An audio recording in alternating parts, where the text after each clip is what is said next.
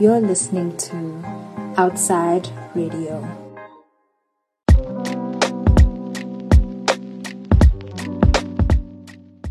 Hello and welcome back to Ugly Girls Club on Outside Radio. Thank you so much for joining us. I hope you enjoyed last week's episode with the great lady Okuhle from Makonyiwe Once, where we discussed the current Women's Month and what does that mean for the current youth in South Africa. This week, we'll be discussing the great return of the diaspora to Africa and why this is so. On the show, we have Jannine, who is all the way from the UK and will help us understand a little bit more this new migration pattern that has been happening over the past years. Hey, Jannine. Hey, Nikho. Thank you so much for having me. This is so exciting. For sure. How are you doing? How is COVID? How is summer on that side? Yeah. Well, COVID, I think people are starting to act like nothing ever happened. I'm still very, very anxious about everything, but I think people are just really trying to get back to normal life now. Summer is nice. Summer has been really, really hot. It suddenly started to rain like crazy yesterday. So I think people are kind of quite shocked by the new weather, considering it's been like 30 degrees for the last 2 weeks. But I'm so relieved for the rain because it has just been a desert out here. So that's how London is. Oh, that's cool. I think also here in South Africa, people are getting tired of lockdown, and our summer is coming soon. So I'm sure it's going to be exactly the same. People are going to be at the beach, at the parks. It's like we're tired of coronavirus, but I don't know if coronavirus is tired of us. Let's be honest. So on the show, I really like for my guests to introduce themselves, like who they are, where they're from, some of the places they've been, what you're currently doing in your life, because as I've explained on previous episodes, I feel like as women, we are never given the opportunity to speak about ourselves loud and proud. Oh. So this is your time to let us know. Okay, I love that. So my name is Jannine and I'm a broadcast journalist from London. So I am currently working on a film actually about Black businesses. I made a documentary last year, which I think we'll probably dive into later. And so many people were eager for me to carry on making documentaries. And so I think I'll definitely have to make a few more. And that's the next one that I'm making. So I'm currently working on that now. Aside from that, I tend to do freelancing in both TV and radio journalism. So that's who I am. In terms of where I've been, countries-wise, I've been very fortunate to have travelled to the country that I'm originally from, Sierra Leone. So I live in London, but I was born there and I moved here as a little girl. But I go home fairly often. I'm very fortunate to be able to do that. I've also been to various European countries because we're lucky, I think, to be in London, where we have France and Italy, Spain, quite close. You can literally just get the train to France. I've been there a few times. I've also traveled to America and I've even been to Dubai and places like that. So I've been very lucky when it comes to the side of traveling. I think now I'm trying to stay in one place to really invest in my career. So that's me. And then with your YouTube page, I really enjoy your content on there as well. Do you care to explain a little bit more what you are doing on your YouTube page, where it's going? Because you started off on a different plane or different type of content, and then now you sort of, as you watch your content changes over time, and where you're going now with your content. So do you care to speak a little bit more about that? Sure. So I think, to summarize, I think my content is growing as I am. I think I've had YouTube for a number of years, and I initially started it just because I really wanted to kind of learn how to edit, and I wanted to just have a creative outlet. And so I did things I was interested in at the time. So fashion is what I started doing. But then as you go onto YouTube, any YouTube will tell you that very quickly you're pulled into a realm of content that you never even really plan on doing, because it's what people ask to see. And so a lot of people would ask to see me do makeup and vlogs and things. So I started doing a few of those. But then I got to a point where Well, first of all, in my real day-to-day life, I wanted to learn how to tell stories, and I wanted to learn how to produce like documentaries and immerse myself in socially aware content. And then I think my YouTube just became a reflection of that, because I was no longer fulfilled doing really girly like fashion and makeup videos. And so I started to essentially upload more socially aware content. I hope I'm saying that properly. Socially conscious content, let's say, on my channel as well. And I think that's probably where I'm going to take it, just because it's what I enjoy. And I feel that it coincides really well with what I do in my daily life. So yeah, it's just about me, I guess, growing up, and then my social platforms being a reflection of who I'm becoming as a person, as a woman, as a Black woman. And I mean, the clip that we're going to talk about just in a bit actually did really well as well. So, I think you are, in terms of viewership, I think you are going on the right track. People will follow where you lead them, Oh, Nikho, thank you very much. That's really kind. And I love that. To go into the topic, Black people, Black bodies across the world are coming back to Africa. Do you mind just giving us a little bit of a background? You've already mentioned that you are from Sierra Leone. Just a little bit of a background of your journey, of your parents or your mom family moving to the UK. Yes, so my family moved here during the Sierra Leonean Civil War. I think my mum always tells me that she had no plans to move to the West. We've always loved where we're from, and we see the potential in Sierra Leone. Sierra Leone is honestly such a wonderful country. Anyone who's visited there will tell you. There's something in the air in Sierra Leone. You just want to keep going back, and when you're there, you just want to stay. You can never book a long enough stay in Sierra Leone. So it was never our plan to move to the West and move to London. My mum had actually holidayed here before, so I think if she had wanted to stay, then she probably would have done that before the war.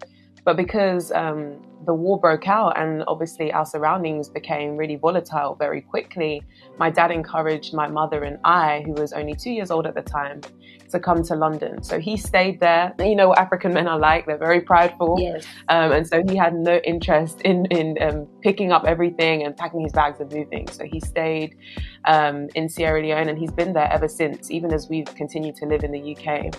And that's essentially why we moved. And my mum will probably go back soon, but I think once you start school and once you buy a house and all of these things, you just become more and more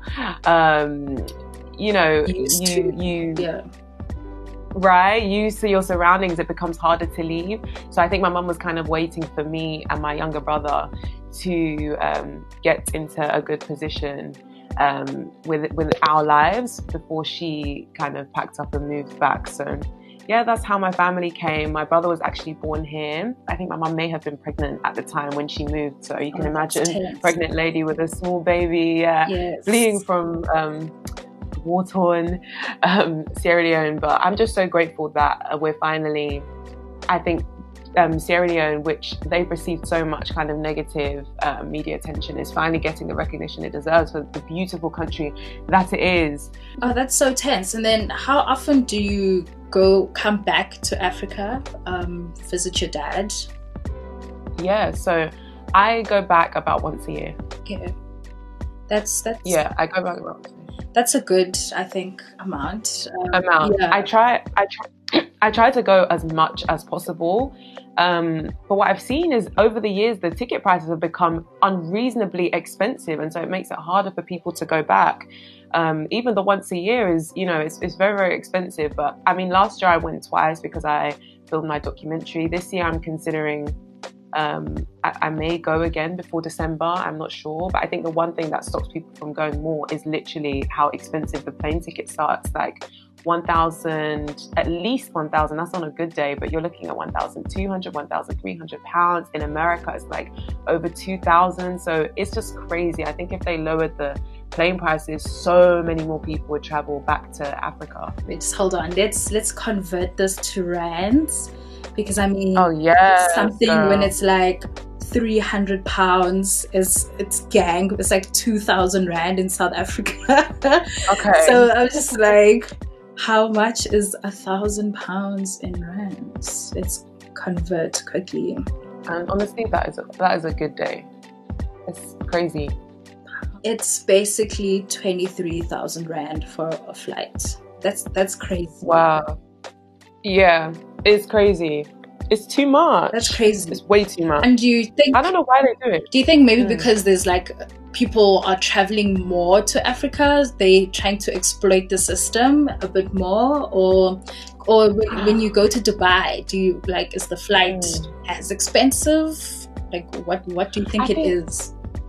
Honestly, it's so weird, Nikho. I don't know why they charge so much, because I've been to, as you say, places that have been the same distance or further, and it's nowhere near the price. So perhaps they are trying to exploit, because I know ticket prices do go up during the holiday season, and that's when a lot of people travel back home.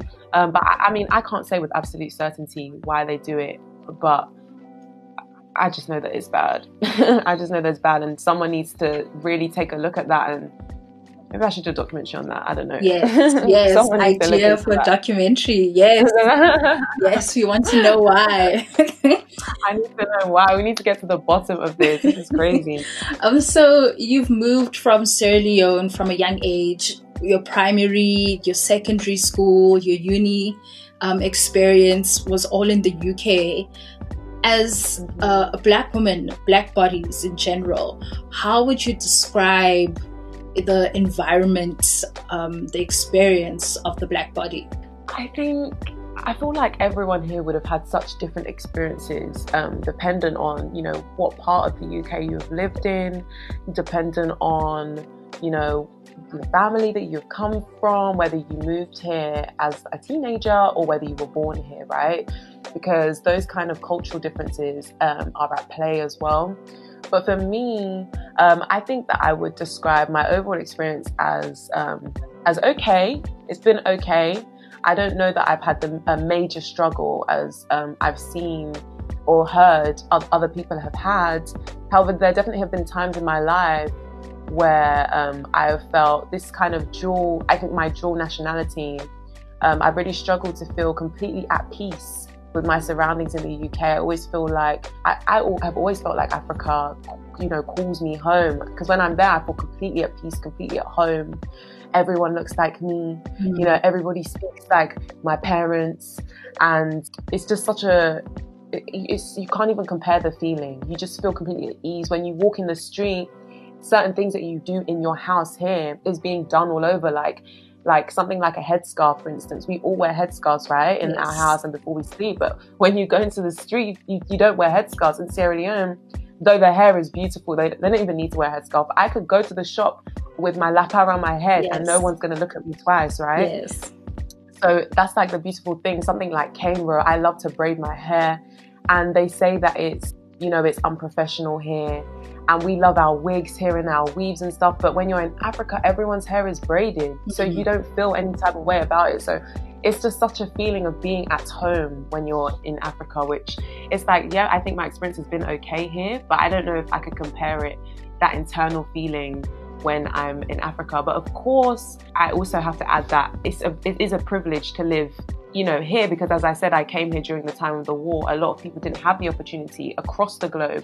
You know, they don't have that opportunity to be able to leave war-torn countries and come to kind of a peaceful country. So, I mean, I don't want to come across as like privileged or ungrateful, because I know this has been something that has benefited me in a great way. So I'm very grateful for this opportunity. But of course, I mean, we're not treated the same, are we, as the white man in the Western world? And that's just on that period. It's the same experience in South Africa.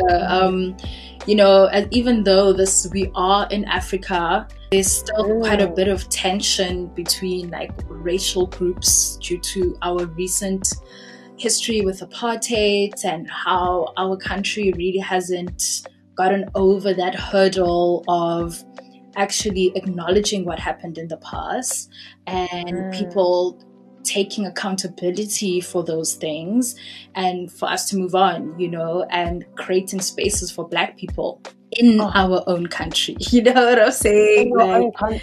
In our own country. We're not like, you know, it's our country, you know. That's painful. It's really the worst, you know. It's really the worst. Like as we spoke. Where do you go? Exactly, where do we go? Because we spoke earlier on, like there's a very different energy across South Africa. So I'm in Cape Town, and in Cape Town, like the racial divide is so tense. So like even just between us as variants of Black, you know, it's this tension. There's still a lot of tension that still resides because it was created through colonialism and apartheid. So it's crazy. It's crazy here in Southie. So crazy. It's wild. No, honestly, because I couldn't imagine. Obviously, I think that it's really sad that you're in a country in Africa. It's the country that you're from, your home, you love it, and you're having a similar experience to those of us in the West, right? Because at least for me, when I go to Sierra Leone, I don't experience these things. Like I'm not, you know, I don't feel like I'm a second-class citizen in Sierra Leone. So it's just so crazy, because I think that's what gives me a lot of peace, knowing that there's the option to always go back, or even just not even necessarily moving back, but just taking breaks and going and just feeling so at home and at peace.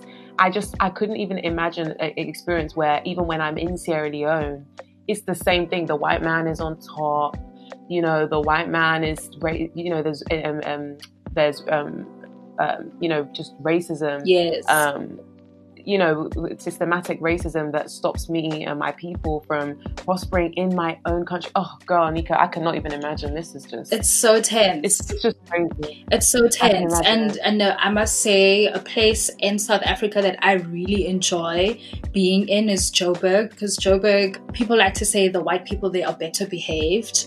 Okay. But you know, there's still those transgressions. But as there's more Black people who are in positions, there's more there's more Black people having their own businesses, you know, it's like the economic capital. So there's more emancipation for Black people in that space. There's more access. I think that's like my biggest thing. Like access is so important, whether it's like information, transportation, like everything, you know, it's more available. I'm not saying it's like 100% there, but it's like way more available than it is in Cape Town. Like that is so for sure.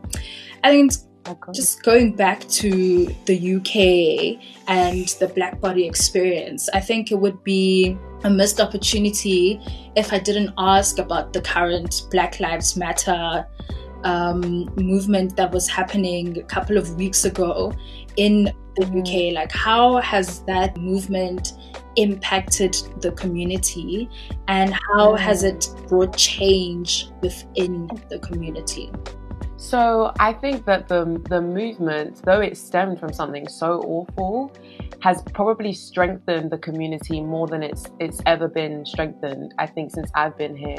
I think we as Black people are seeing that we have strength when we're together. And so we are, there are community pages that have been formed. Of course, as you know, the protests have gone on, and there is really just a strong sense of coming together to kind of defeat this problem, because if we don't show how determined we are, it's never going to be done. So we have been, you know, things like business, for instance, supporting one another in our business endeavors is something that I have seen a lot of in the last few weeks. People are, you know, there's been this movement called the Black Pound Day, where every month, I think it's the first Saturday of every month, the date's all published on the website.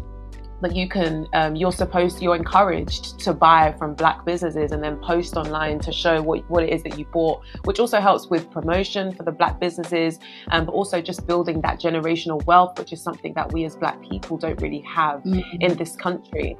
So I think that that's something that even as Black people, we have learned to do. And I think within the wider community, it's been, I think lessons are being taught in the workplace. A lot of companies are trying to I guess they would say, be better, educate their employees. I don't know if it's a fad. I don't know if it's a passing fad. I don't know how real that it is, to be honest, and whether it will be long lasting, and whether they actually mean it or they're just doing it to appease the people. Yes. But I can only hope that this period that we're experiencing now is something that has a bigger and impactful change. But of course, only time will tell. Yes, I hope so too, because I was speaking to like friends, and I always ask the question, like, is this fleeting? Is this because like there's the sudden global interest in Africa in terms of like culturally what we have been always bringing to the international space, because anyway there are African bodies across the world, and then now that there's this, we are speaking up across different platforms, different areas, different parts of the world. We're speaking up, like, come on guys, this cannot be how you treat another human being, and people are listening, but how long will they be listening for? It's just I get so tense. But my other thing is, it's like, this is the moment, like how you said, we support each other. Like, this is the moment where we stand for each other and we create our own economy, like create our own wealth for each other, so that, like, for at some point, like, this is my biggest dream ever in life. At some point, we don't need them. And then just going into your documentary, talking about all these tensions that we experience on a day-to-day basis. Your documentary, you spoke to a few young people in the UK. They were basically relocating back to Africa for various reasons. I just want various reasons, exactly. Various reasons. So I just want you to just explain a little bit more about the documentary and what sparked the need for you to create this piece. Well, basically, I obviously, as you know, I'm from Sierra Leone. And because I've been going back there, and even just here, I've created quite a great network of Sierra Leoneans and West Africans, sorry. I often hear that, I also often see my friends moving, and I often hear my friends speaking about how they want to move. It's so normal within my community. It's like, it's as normal as, like, within the white community, them saying, I'm going on holiday. This is where I'm traveling to this summer. My friends, it's like, they just all want to move. I'm like, it's so crazy to me that when I turn on the television and I see Nigeria and I see Ghana and I see Sierra Leone, all I see is kind of the negative news. This kidnapping happened in Ghana. This fraud situation happened in Nigeria. There's a sickness that broke out in Sierra Leone. It's all I see, negative news about West Africa. But then I go there and I have the best time, and all my friends just want to move there. If Africa is this bad, as bad as you paint it out to be, why on earth do so many people want to live there, that have had the experiences in the West? I'm not talking people who were born there and have not ever had the opportunity to leave. I'm talking people who have run away, quote unquote, to the land of milk and honey. They all want to go back, right? Something is not adding up here. And so I said, I want to talk to people about their experiences. I want to get to the bottom of why it is exactly that they are making these decisions. And on top of that, I want to show people how beautiful Africa is. And there's so much more to Africa than what the Western media will have you think that there is. So that's why I decided to do that film. And I had an abundance of people to speak to. I actually had to be really selective about the people I included in the film, because there were just so many people that were doing this and planning on doing this. Yeah, that's literally how it came about. I did a master's last year as well, which I decided to do, and as part of that we had to make a documentary, and I already knew before I'd even started that I was going to do that story, because I knew so many people would be interested in seeing it, because unless a black person makes a story like that, it won't be made. Yes. So I just knew that there would be interest surrounding that story. It's something that we hear, but it's never been really like concretely made from what I have seen, with a bunch of different experiences. And also I think me going there as well and showing halfway through the documentary what Africa is like, and also doing a couple of follow-up interviews as well, to try and get the whole picture as much as possible. I think those are all ideas that I thought would work really, really beautifully in the film. And I think I just really wanted people to learn. I wanted the Black people here that weren't really, eager, didn't really see it as an option to move, to see what our brethren are doing. And I also wanted white people who only see these negative stories, which I've had a lot of white people comment, so I know that they're watching, and I know that they're shocked at the beauty in Africa, because the title is Why British Peoples. I think a lot of people are assuming it's white people. Yes. So I'm happy that they're seeing this story as well. And just really trying to change those negative connotations that are attached to Africa in the heads of people in the West. I really enjoyed your film, and it was like such a coincidence, because at the time, I think I bumped into it, was it last year? Can't remember. And I like archived it like a watch later, because I wanted to reference it at some point, because at the time I was speaking to a lot of people from France who came to South Africa. Some were originally from Nigeria, some Central Africa, but they were in South Africa at the time, in Joburg, and they were saying, they want to leave France. It's not like the best environment for them right now. They're finding that each time they come to Africa, each time they visit their families in Africa, in their respective countries, they're more accepted, they are more relaxed.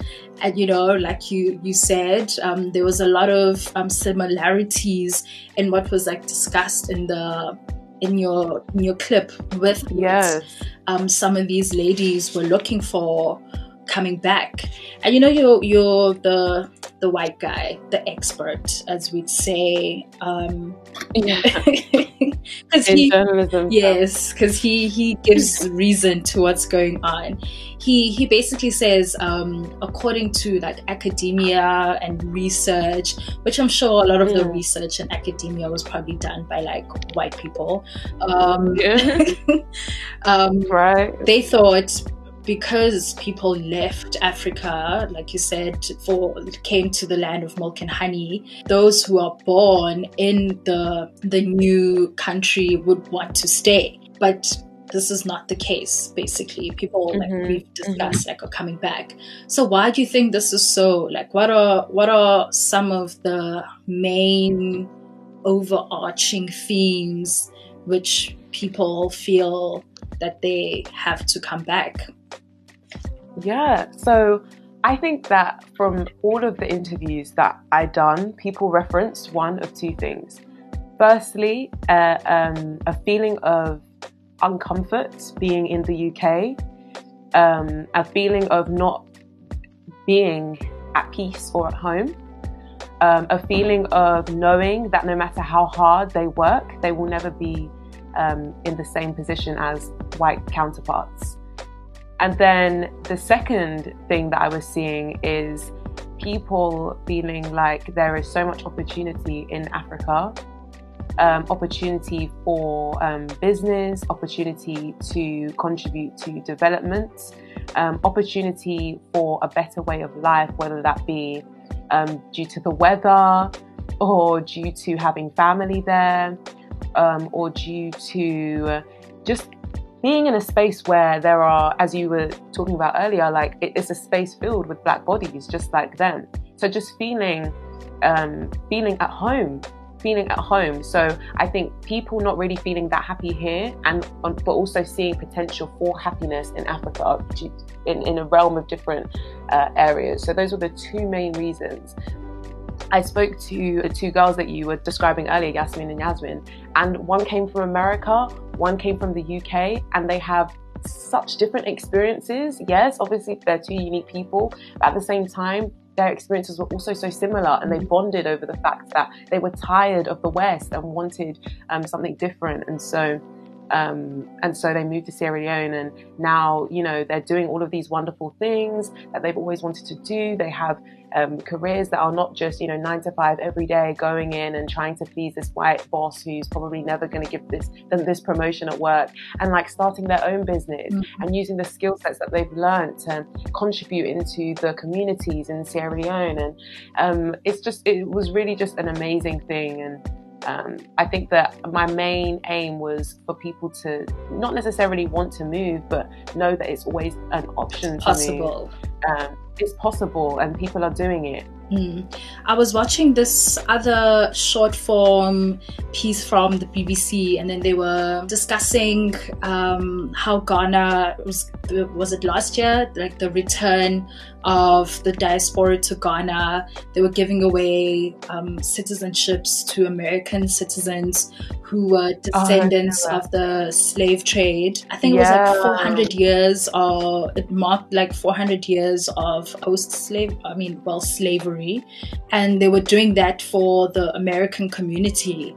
And then there was one guy who took that opportunity to come back to Ghana from America, and he was saying, you know, he didn't have a plan when he was like moving back to Ghana, but he knew he just had to come back to Africa. And as well, and obviously everyone has a business, with him sort of finding his feet and starting his business in Ghana, what he really just enjoyed was that everyone has a seat at the table. You know, like he's not fighting for a space, you know, at the table.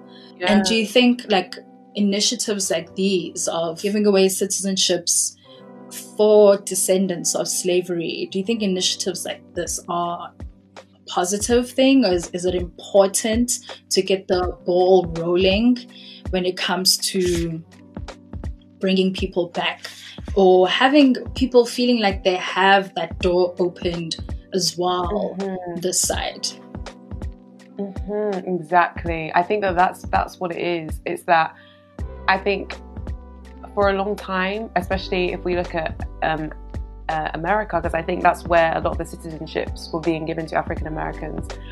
African Americans have felt that they are disconnected from Africa, and that, you know, the same way that it's like you, for instance, you know where you're from, you know where your family lineage is from. And I can say the same even though I'm in the UK, but a lot of African Americans were stripped of that unjustly. And so I think that a lot of them have lived this life where there's a disconnect, because obviously they live in America and this is all that they know, and their parents know and their grandparents know. But really, this is the white man's land, and well, I mean, it's the native land, but like, you know what I'm trying to say, like, this isn't everyone that's here, like, right. So where am I from?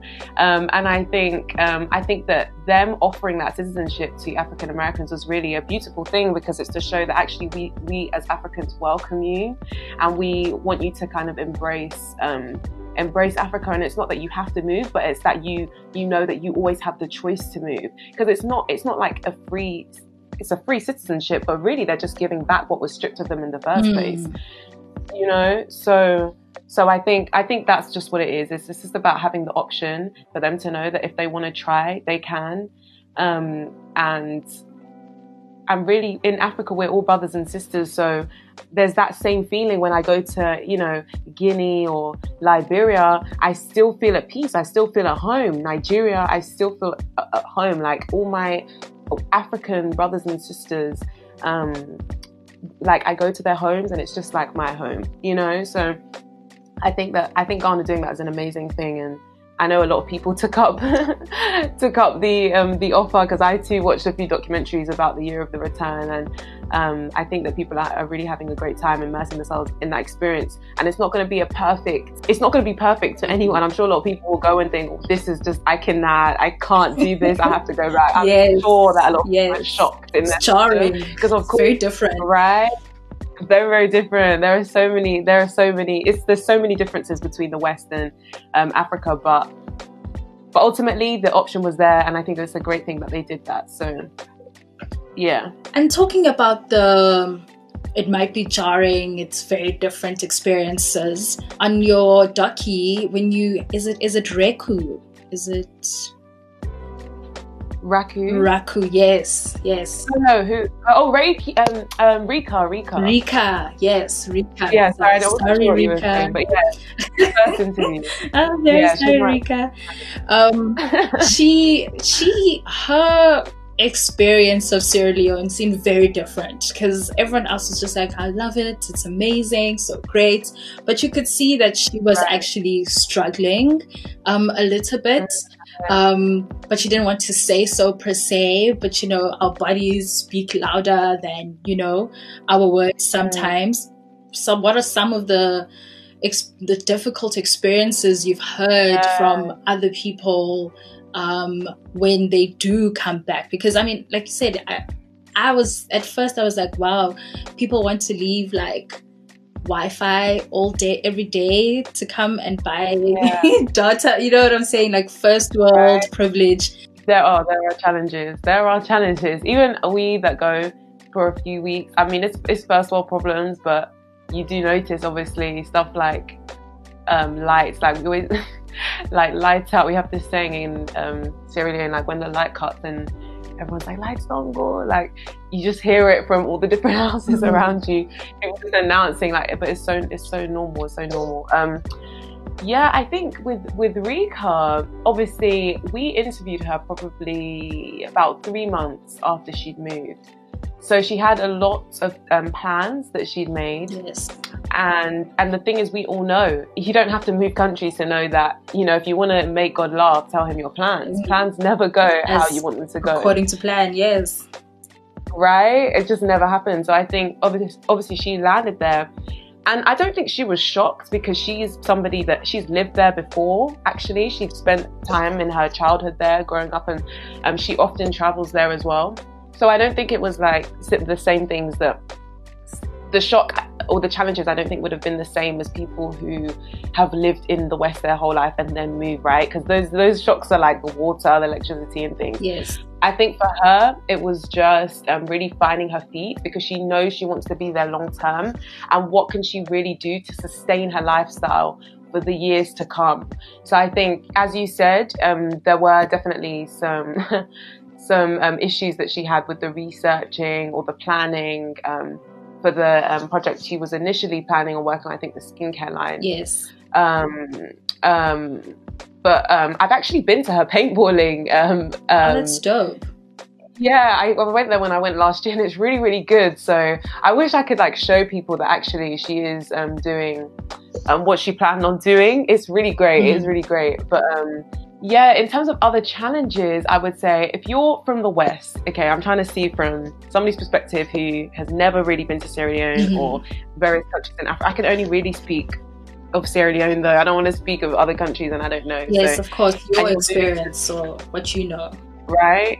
So I know that me personally, I wouldn't drink the tap water. I just wouldn't, because the way my stomach is set up, anything could give me issues. So the water you might have an issue with. I'm even fortunate to have a tank. Some people do not have tanks, and so your water can literally just be cut. And then you have to go and fetch water. And then we have the light issue is another thing. I think if you're fortunate, you have a generator. But if you don't have a generator, the government can just switch off the light. Some areas are worse than others. Some areas never have light out. I speak to some of my friends in different areas. They never have power outs, but some areas have power outs all the time. So there's that to consider. The other thing to consider is that Africa, various countries in Africa, and I've heard this from some of my Ghanaian friends as well, are very slow. So you might work in an office here, everything's very efficient. You go, you line up, you get your thing stamped and it's filed, and then they call you or they send you a letter. Everything is so smooth and efficient. Whereas I know that in Sierra Leone, and definitely like some of my friends in Ghana describe how slow everything is. As in my friend was in the hospital in Sierra Leone working, and he literally describes how people will be having like heart attack. I don't know, maybe he was just being dramatic and joking. But yeah, he's probably just being dramatic. He's crazy. But like, people are literally having, you know, like crisis in the hospital, and the Ghanaian doctors, he always tells the story of just like, okay, bring me this thing, stats.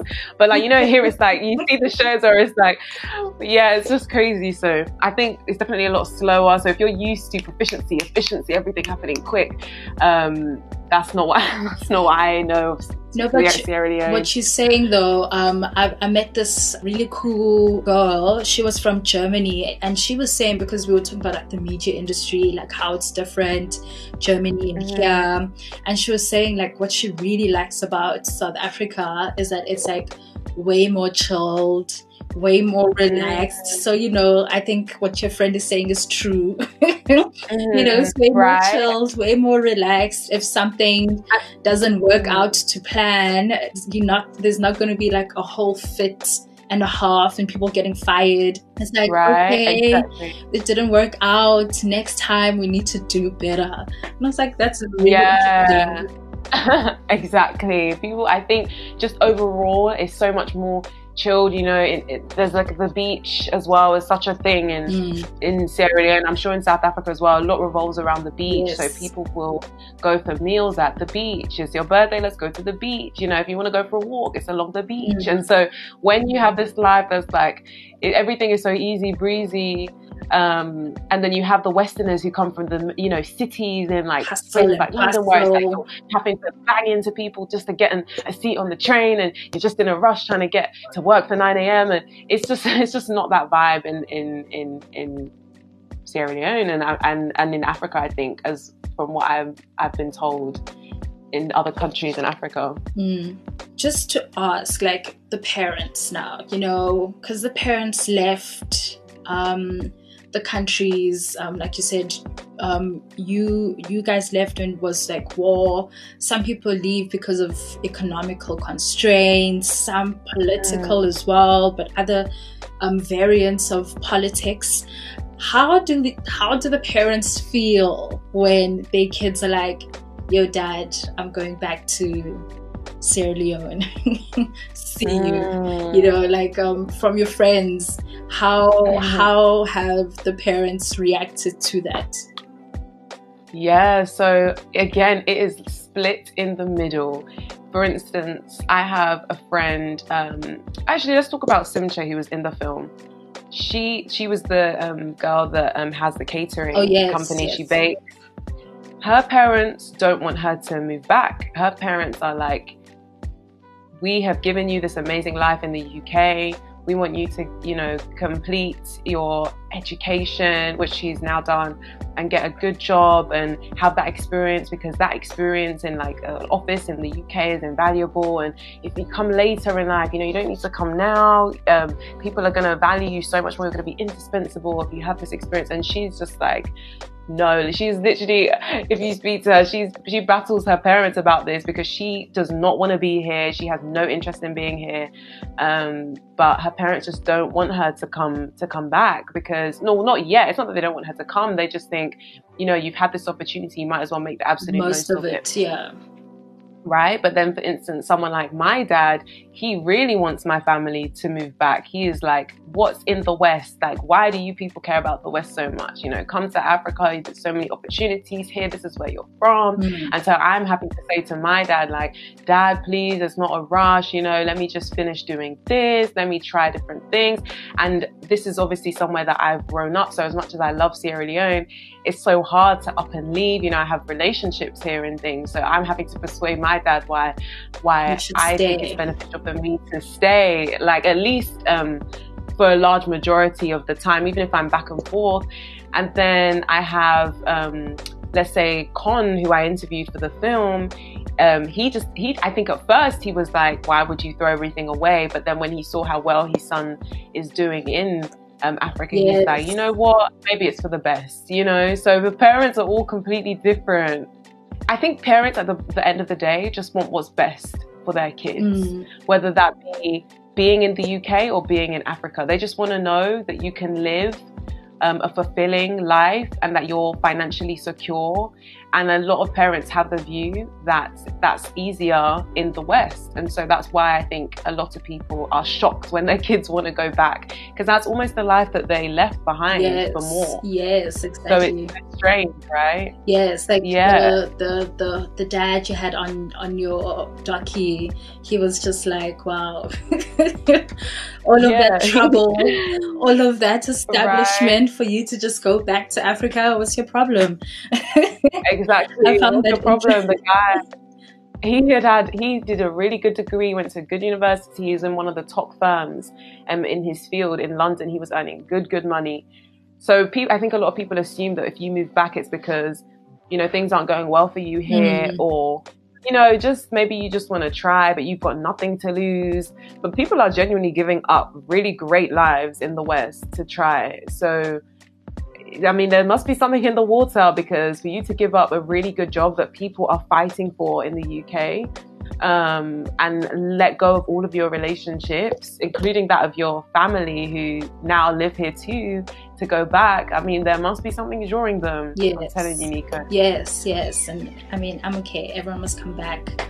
Must all share experiences, you know, let's all learn from each other. I'm here for it. I'm here for this new journey that the diaspora is taking. And lastly, talking about the journey, what do you think the next wave of story is going to be for the diaspora within this context of this conversation? Oh, okay. I feel like if more people, so you mean what do I think the next kind of generation is going to be? Yes. I think if more of us go and set up good lives there and invest into our economies, and as you were saying, I can't remember if this was before we started recording, but as you were saying, we become totally self-reliant as a people, then our kids will have no reason to want to move, surely. I mean, kids are defiant by nature, so I don't know, they might just want to leave because they might just want something different. Yes. But I think that if we can really set up a good life, then there would be no reason for them to want to come here, because it's like, you have a good job, you have the money, when you want to go on holiday you can, and you live in this beautiful, you know, country with a warm climate. Why would you want to leave, right? I think our parents genuinely only moved because of something, you know, as you said, economic restraints or war. So, I mean, if those things didn't exist, a lot of our parents would still be in Africa. Yes. Right? I'm hoping that the next story is how well Africa is doing because of the people that are there that are doing such great things. Because let's not forget, you know, the diasporas are not the be all and end all. Yes. There are people who are in Africa currently investing in the economies, and I have such good friends, like one of my friends, Dominic. He is a photographer and videographer in Sierra Leone, and this boy has learned everything from YouTube. He is amazing at what he does, and honestly, he's learned everything whilst being there, and he is raising the bar within the country just because of his skill set, you know. So there are people doing amazing things that have never lived in the West and he doesn't even want to live in the West ever. Even I've asked him, even if he had the opportunity, he wouldn't go because he just loves Sierra Leone so much. So I think that if we as the diasporas work together with people who have always been based at home to create a better environment, our kids will literally just flourish, and I don't see them wanting to leave. So I'm hoping the story is, you know, all of these people, the parents, this generation moved back, and now, you know, their kids have just set up camp here, and there's generational wealth, and we're just building and trying to create a better, just a better situation for our kids and our kids' kids. And yeah, I'm hoping that the white people have nothing to do with it. I mean, I don't want to be petty. I mean, obviously. Okay, this is a face. but like, I'm just hoping that we can become self-reliant, yes. Essentially. Like, that's all. I just want us to be able to, you know, just do what we need to do and just not feel like second-class citizens, you know, especially in our own space. Period. Yes. And then in closing, do you have like any last words you want to depart to the Ugly Girls / Outside Radio listeners? Sure. So, well, first of all, Nikho, thank you so much for having me. This has been such an amazing and fulfilling conversation, and I hope that that your listeners find it interesting. I hope that you catch my latest documentary that I'm currently working on about Black businesses. I think a lot of people in our generation will find it interesting. It's a lot of young, really hardworking people who are all, again, Africans, all just wanting to make a difference within our community. So have a good day. Thank you again. Thank you so much, Jannine. Like, I had a really great conversation with you. Thank you so much for your time, for your knowledge, for your experience. You know, I really hope we get to collaborate more or just chat about whatever. You know, it doesn't have to be always serious. You have to come back to Ugly Girls again, like, I will. Honestly, Nikho, you're such a good host and you're such a good interviewer. I really love how you take the time to listen and then you ask amazing questions as well. Like, your questions really, I was in spaces that I've never even thought of before. You're very competent and you speak so beautifully. So I really see you going so far in this life and I can't wait to see the rest of your journey, honestly. Thank you. No, this is amazing. Of course, me too. Like, I never know what to expect, but this was more than I could have imagined. You're amazing. Oh, thanks so much. I'm like a little thugged here, you know. Corner my eye. I'm done. Thank you. And thanks to our listeners for Ugly Girls Club. I really hope you enjoyed this episode. We had a really good conversation about the return of our fellow brothers and sisters across the world. And please follow us on Instagram. We are Outside Radio with an underscore at the end, and follow us on Spotify and Apple Podcasts so you can get instantly notified when we have the next podcast. So thank you very much to our listeners. Until next time.